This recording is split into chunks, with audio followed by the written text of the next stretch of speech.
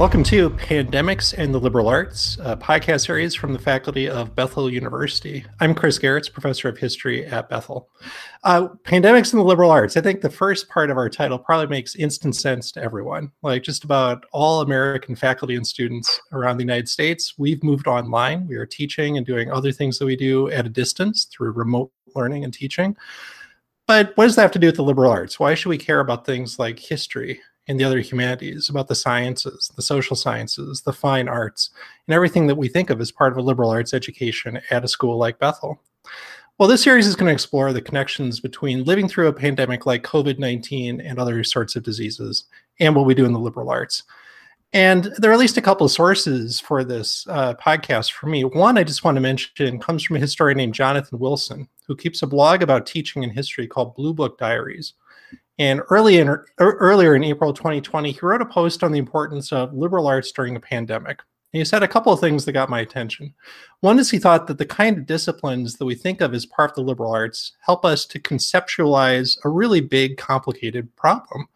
It's difficult in the middle of a crisis to step back and think about what's happening, why it's happening, what solutions exist, what the costs and benefits of them are, how this might affect us moving forward.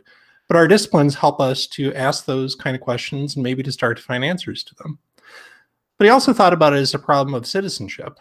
Jonathan wrote that the liberal arts help citizens, quote, live responsibly together during a crisis while maintaining their own personal freedom and respecting each other's humanity. Now, when he said the liberal arts, Jonathan was very clear. He didn't just mean history. He didn't just mean the humanities. He talked about the importance, for example, of mathematics. Think about all those graphs and charts, tables of numbers we've had to try to interpret. He did talk about sciences like biology and chemistry. But I think it made sense to me as I thought about what I'm doing as a history professor, as a teaching historian, a researcher, and a writer. And that really crystallized for me when I was having a conversation last week with one of my Bethel history colleagues, Amy Poppinga, who joins us now. Hey, Amy, welcome to the podcast. Hey, thank you, Chris. So, Amy, last week... I appreciate that last week you entertained my phone call so that I could pretend that we were hanging out having coffee in our offices like we would usually be doing. Well, that's almost a whole nother podcast, is just how different our lives are because we don't see each other. I mean, and so it was remarkable that it took us maybe 10 minutes of doing a Google Hangout or something. And out of that, we came up with an idea for something. We started to think about... We were talking to each other about how this is shaping our classes, how we're talking about it, and we'll get that in a second. But we started to think about why our discipline matters right now, why a liberal arts education is not dispensable. It's actually maybe more essential in the middle of a pandemic, even when we're doing it in this weird online remote fashion. And so we started thinking maybe we should do a podcast. And less than a week later, here we are. So we're doing the pilot of this, and then in a couple of weeks, we're hoping to pick this up with some other departments at Bethel. So we'll say more about that before we go. But let's talk about history. And Amy, I think you're absolutely the best person to start with because you actually teach a class in which epidemics were already a key part of it. So our kind of standard first question we have in mind is, how are we talking about COVID-19 in classes right now? So do you want to start with history and the human environment, what that class is and how epidemics fit into it? Yes, for sure. So I teach this class, as you mentioned, called History in the Human Environment. And this is the course we offer in our department that exposes our students to the subdiscipline of history that's called environmental history, which is one of the actually newest fields of history that has been around for now about 50, 60 years or so. And environmental history connects and looks at the intersection between physical geography. So I always say to students, like, look around us, everything that we see in terms of vegetation, thinking about climate, all of the stuff that would exist even if we humans or animals weren't here. And then we take that and we push it into connection with what's called human geography. And human geography is, I mean, how we, like the systems that we humans create in response to geography. So like the way that we organize ourselves, our language, our cultural and behavioral habits, our things like our gross domestic product, our literacy rates, these various types of things. And so we revisit history. We kind of do a big, broad sweep of global history by revisiting a lot of topics that students have studied in other classes, but we're asking this question of what role has nature played in historical studies. So it's a lot of fun because it's sort of like, hey kids, you've read this book before, but now we're going to look at it by focusing on, the character, like the sister in Little Women who nobody ever talks about. So we're going to kind of be able to look at things that we maybe have familiarity with through a completely different lens. And yes, as you mentioned, one of the major factors that we study in history and the human environment as an aspect of human geography, like related to physical geography, is disease. And so we actually, just before we left for spring break, we're studying disease. So we look at how do diseases work, and get a bit into the biology of disease, and then we look specifically at disease through history. And how and we look specifically at like this triangle of what a medical geographer, Melinda Mead, calls the she calls it the triangle of human ecology, and it's the connection between human behavior, habitat, the way that we actually sort of like the way that we settle, and the way that we organize ourselves. And then she takes a look at how that is intertwined with disease and how those things factor in together. And so it's been really interesting for my students because when we returned from spring break, virtually, not together, we had just left off with talking about disease, and then we started to study the Greek Empire. And the very first reading that we did was Thucydides' aspect of the component of the Peloponnesian War, where Thucydides is talking about the plague at Athens. And then we moved into the Roman Empire. And so last week we were doing the various plagues that hit the Roman Empire, and specifically took a look at how Christians responded to the plagues in the Roman Empire. And then, because it just gets better, this week we've actually been looking at Europe in the Middle Ages. And so tomorrow I'll be having conversations with students about the bubonic plague.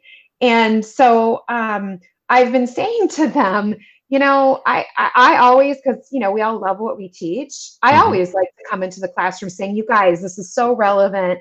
This, you got to really take this seriously. It makes a lot of sense. And and they're probably tired of me saying it right now because I just keep saying it, obviously, but it has been, it's strange combination of trying to find the right balance between the seriousness and the grim reality of the situation we find ourselves in, also with truly like the joy of connection and teaching when students make connections about what they're studying and how that actually really makes sense with what's happening around them.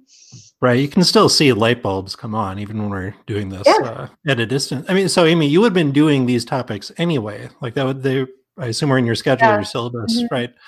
Do you have a sense, because you've taught this class a few times before, as you compare this student group experience to previous ones, do you feel like they're connecting with this history differently because they're living through their own version of it? Or I absolutely. For them?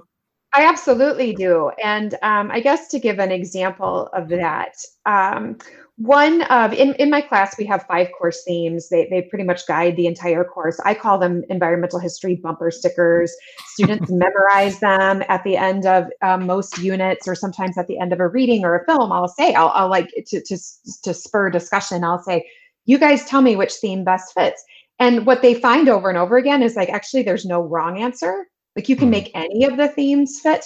But one of the central themes in history and the human environment is trade-offs, : we are forced to set priorities. And that when so students were just talking to me about this, the fact that right now we're experiencing trade-offs, right? Like they're living the trade-offs. They understand that we have a immediate concern. We have an immediate type of crisis. We have to prioritize that crisis. But good environmental historians are also thinking about what are the trade-offs, like what are not only the things we probably could all generate an idea about and know. I mean, we're living certain types of trade-offs right now in terms of what students have lost, what we all have lost, but we also know that there's unforeseen trade-offs. And so we actually had a really interesting conversation the other day based on what we've learned from looking at sort of what happened with the Romans, looking at what happened with the Greeks. We actually had a conversation about like, what are the ramifications? What are the unforeseen trade-offs going to be 3 years from now, 5 years from now, 10 years from now? And I was really impressed with students' ability to sort of talk about these things, like, well, if you think about what disease has done before, and we sort of put education on hold because we don't have access in the same way, whether we're just talking about education in its most simple form, like literacy and reading. Well, we've seen in history what happens when we have to put education to the side. Mhm. And so the students and I just did a reading correlating, thinking about that now in relation to looking at sort of like what happened with the Syrian refugee crisis, when you essentially halt education in a society. So that ability to kind of think through, be a critical thinker, think about it in a different way is something that's really impressed me. And then just another quick example, one of the textbook authors that we use, it's actually a father-son textbook duo, which I think is amazing. They're both environmental historians. One is deceased, but is J.R. and William McNeill. Bill, I like to call him. But they have a textbook called The Human Web, and their central guiding principle is that what drives humanity forward, like what drives history forward, is the human ambition that we have to alter our reality to match our hope. Like, this is what has, led to technological innovation, new ways of doing things, unfortunately conquering other societies, that like we are always trying to make things better for us. And so I just have so appreciated that students are like, oh my gosh, and so we actually start out many of our class, because we're meeting together each week, and they're doing writing. We just sort of start with that idea, like, what are you seeing right now around you that is an example of this sort of hypothesis that the McNeils have? So when they mention hope, it kind of takes me into another big topic, which I ask you Sure. about, because in addition to teaching environmental history, your other big field is Islamic studies. You're accustomed to studying the history of religion. Of course, religion does much to shape human hopes. How do you talk with students right now about the role of religion, either in that class or maybe other classes? Does it give us ways of coping with something like COVID-19 or another pandemic? Yeah, no, yes, I teach a class. Right now I'm teaching a class that's again, kind of a broad sweeping overview, a history of Islam course, but I'm also teaching an honors level course on spiritual narrative. And so it's, again, when you love what you teach, you're like, see all these connections, students, but they're really quite true. And in history and the human environment, we actually study sort of what, like, one of the first conceptions that any humans, like when we kind of look broadly at human societies, one of their first conceptions is like a religious worldview. Some people call it like a spirit world or a spiritual worldview. And we look at the fundamental sort of like, what is religion for? And that the purpose of religion is to provide us with a framework. It orients us. It gives us a sense of it. We seek answers from it. And it gives us a way to go about our world in a way that makes sense. Now, we have to be careful with that idea, because then we say, okay, well, what about like in a time of crisis? Well, this is where religion is so interesting, and this is where Christianity is so interesting, and this is where in my classes on Islam, conversations right now about Islamic practice and Islamic theology are so interesting, because embedded within all three of the Abrahamic traditions is I should say, it's like it is and an are, here's what we do in times of crisis. Here's what you do with suffering. Here is how you cry out to God. Here are ways to go about understanding suffering. And when I say understanding suffering, I'm not going to get here into the, say, like the root causes, but I am going to say that embedded within each of those traditions is what Christian historian Rodney Stark calls like a prescription for action, which is that like our scriptures, as well as those in the Quran, as well as those in the Torah and the Talmud, say like, here's what we do in suffering, and here's how God sits with us in suffering, and here's how then, if you, I think as a Christian, here's how we look to the person of Jesus to show us how to offer comfort to others and how to sit with them in their suffering. And we've had a lot of good conversations about that have, I think, made myself, as well as just an anecdotally things students have said, so grateful for religion right now. And it kind of actually made me want to I'm kind of ready to argue with anyone who suggests that religion sort of, quote, causes more harm than it does good, because I sort of see all around me right now, both in my Muslim circles, as Muslim friends are preparing for the world's strangest Ramadan, because Ramadan is starting very soon. It's very communally oriented. I see all around me right now people who have looked to their religion not only as a source of comfort, but also because it provides for them a way to move their feelings of fear, their feelings of insecurity, their big questions. It's given them a way to actually move that into action, and that's looked different, and that's looked like, that's taken a number of different manifestations. But this is what has kept religion going. So to tie it all back to history, that is the value of the historical study of something like religion and religious groups, is seeing how has religion helped people move forward, move through, move towards God in different ways in different times. Right. Well, that leads us pretty well into the next kind of set of questions I wanted to talk about here with us and then other people. So why is our discipline so important right now? What kind of distinctive insights can history provide to people living through a pandemic? Because, in many ways, it might seem relevant. In other ways, it's like, who has time for history? So I'll start with something from my own class, because I'm teaching our department's gateway course called Introduction to History. And so the way I came back from our extended spring break was just to have a discussion forum where I asked them, where are you seeing people use history as a way of understanding, conceptualizing, coping with this crisis? And right away, the first topic we went to is historical analogy. The problem with the crisis is it feels like this is the first time we've been through this. We don't know what to do. We're struggling for leadership. We don't know where answers are coming from. And so, we go to the past. Can we find parallel situations where something not identical to, but similar to this gives us an analog? So I'd done that in my class, but also I've done some blogging about this. Like before our spring break, I wrote a post about Christian responses to the influenza pandemic that shut down churches in the fall of 1918 in the United States and other countries. And it was really fascinating.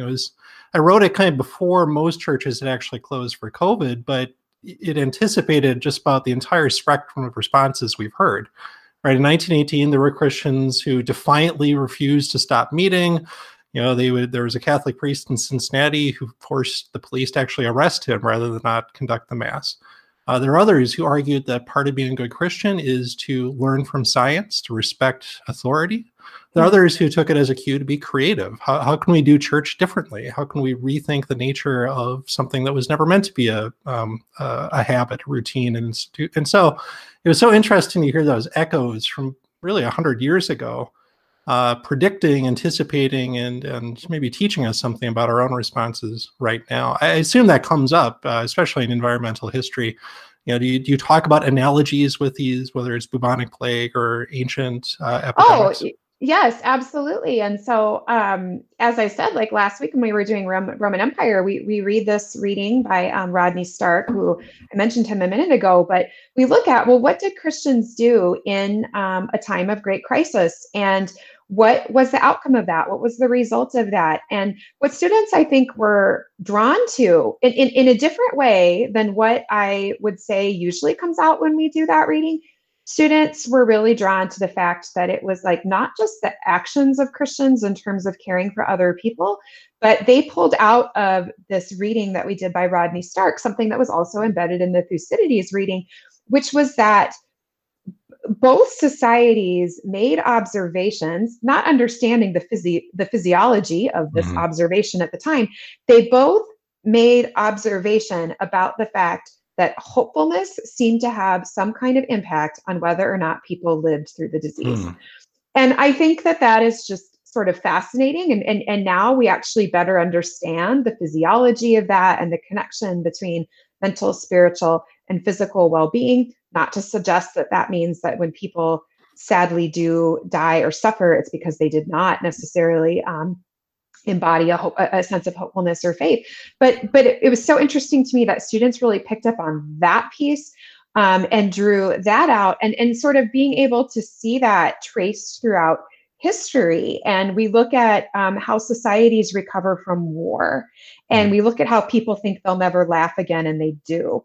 And we look at the innovation that comes out of times of crisis.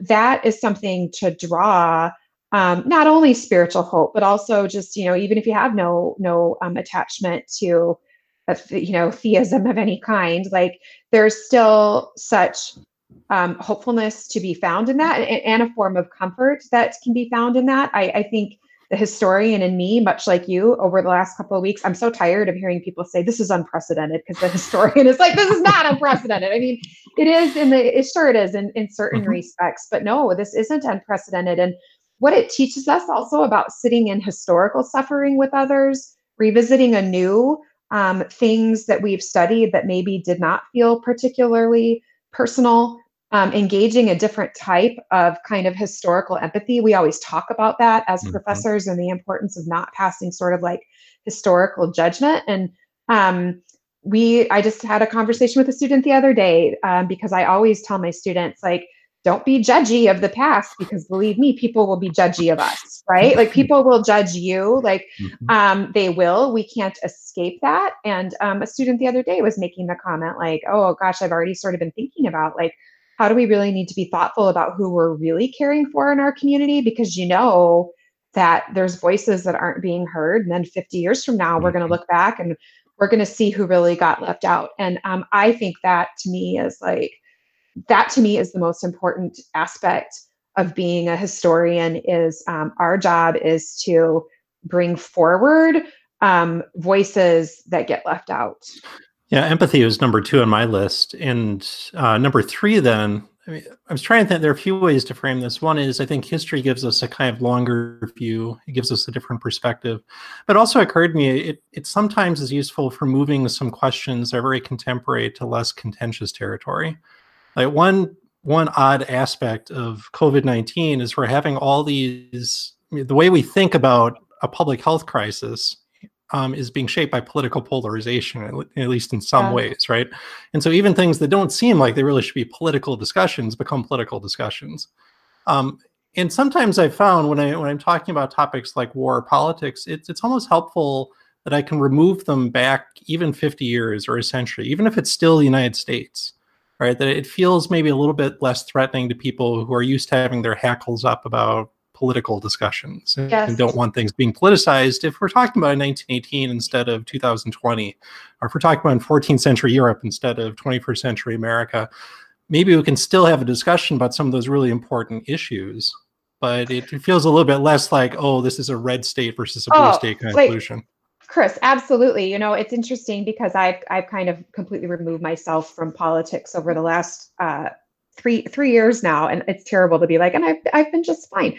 But I just again, like we were studying the Roman Empire, students were looking at the ways that Romans dealt with human waste, which was this huge issue in the Roman Empire. And the Romans really developed this amazing, essentially like sewer system throughout Rome.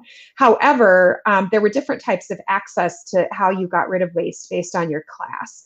And everybody lived so closely together that you have wealthy people living next door to, and sometimes in the same building as, the poorest in society. And what students were kind of able to make this, this may seem to others like a crass analogy, but I think it works for exactly what you're saying. If you've got wealthy people being able to remove their human waste, which we know that waste is a harbinger of all kinds of disease and problems, that's great. But guess what? If your neighbors don't get to remove their waste in the same way, and they're dumping it on the same street that you're walking on, and you're all breathing the same air, how great of a solution is that? What good does that do for you? You're still sharing this community, and so that led to a very interesting conversation about like nationalized healthcare, right? And access to healthcare, because we are all sharing this space. And I've never had that conversation before. And I've been teaching this class for 10 years. And so that was so interesting. But you're right that it has this ability to maybe hit on some of these topics that have become so political and so polarizing, and we can move them out a little bit, and be able to really get into the root of issues and think creatively about them without having to feel like we have to defend a particular side. So, Amy, before we go, I wanted to just think about what else historians do. And kind of the genesis of this is I've gone back to a famous sermon that C.S. Lewis preached in, I think it was October of 1939, called Learning in Wartime. And it was at Oxford University. We actually have been to the church they did this at when we take our World War I trip. And his point was that even in the middle of World War II, learning should continue. And that even a total war, and he thought a very necessary, just war, can't occupy all of human attention. And I've wondered a few times if that might have a parallel to living through a pandemic, that much as we feel like our discipline can help us make meaning of this, it can point to analogies, it can help us have these discussions, it shouldn't consume all of our attention as historians, that there are other things we should keep on teaching, keep on studying. And so I like the idea of closing by asking whoever we're talking to, starting with you, what's something else about your discipline that's energizing you right now, whether it's a research or a writing project, something else happening in a class, maybe a new class you've got in the works. What's one other thing about being a historian that gives you life right now? Oh, absolutely. For me, it continues to be, I have over the last couple of years really spent time and energy and sort of shifted some of my research into being centered around oral history in a variety of different ways. And I remain captivated by story. And I happened to interview a colleague of ours, Professor Eric Leafblad from the Biblical and Theological Studies Department last week for my honors course on spiritual narrative. And he made this comment that as Christians, as people who are called to love others, we should be radically curious about other people, especially people who are different. And that just really, that just sort of lighted a fire anew in me for, I want to, in some respects, keep doing the work that I have been doing, which mainly revolves around telling the stories of Muslims in our community. And that is actually like what is giving me passion right now. Like I interviewed a person last week who I've only interviewed twice now, but she has such an interesting story. And she was essentially, I mean, in the home she was raised in, it was a multi-generational family. And she had so many great things to say about her grandmother. I just thought, I just need to talk to her grandmother. Like I want to talk to her grandmother. I want to hear from her. I want to just sort of hear her story. And I'm a pretty simple person, and I like the simple pleasures in life. I'm kind of a homebody, but that's the part of history I've always loved. Like I love typical stories. I love people's just dailies. I love the people who think, "Well, you don't want to talk to me. I don't have anything interesting to say," and it's like, "Oh no, you do." And we'll find it and we'll get to it, because that's actually where it creates connection for us with people. Sometimes history can be, I think, we can so overprivilege, obviously, like the big and the important and the, people of significance, that if we feel detached from it. And I think it's just such a great gateway for people to engage in history, to find that which actually resonates with their simple experiences. Well, I mean, it's been a great way to start. Thanks for talking to us about what you're doing in oral history and environmental history and all the things you do at Bethel. Listeners, thank you for joining us for this first episode of Pandemics in the Liberal Arts. Hopefully, what we talked about with history helps you understand pandemics, but maybe pandemics can help you understand the importance of history too. If you have questions or comments, you can always email us at channel3900@gmail.com. We started with our own discipline, but we're hoping to talk again to Bethel colleagues in other departments. We've thought everyone from kind of humanities neighbors like philosophy and English and theology, to the sciences, biology, psychology, mathematics, but also maybe the arts too. So we'll try to pick that up at the end of April and then run that through the end of our spring semester into May. So thanks again for joining us on Pandemics in the Liberal Arts. For Amy Poppinga, this is Chris Gerritsen.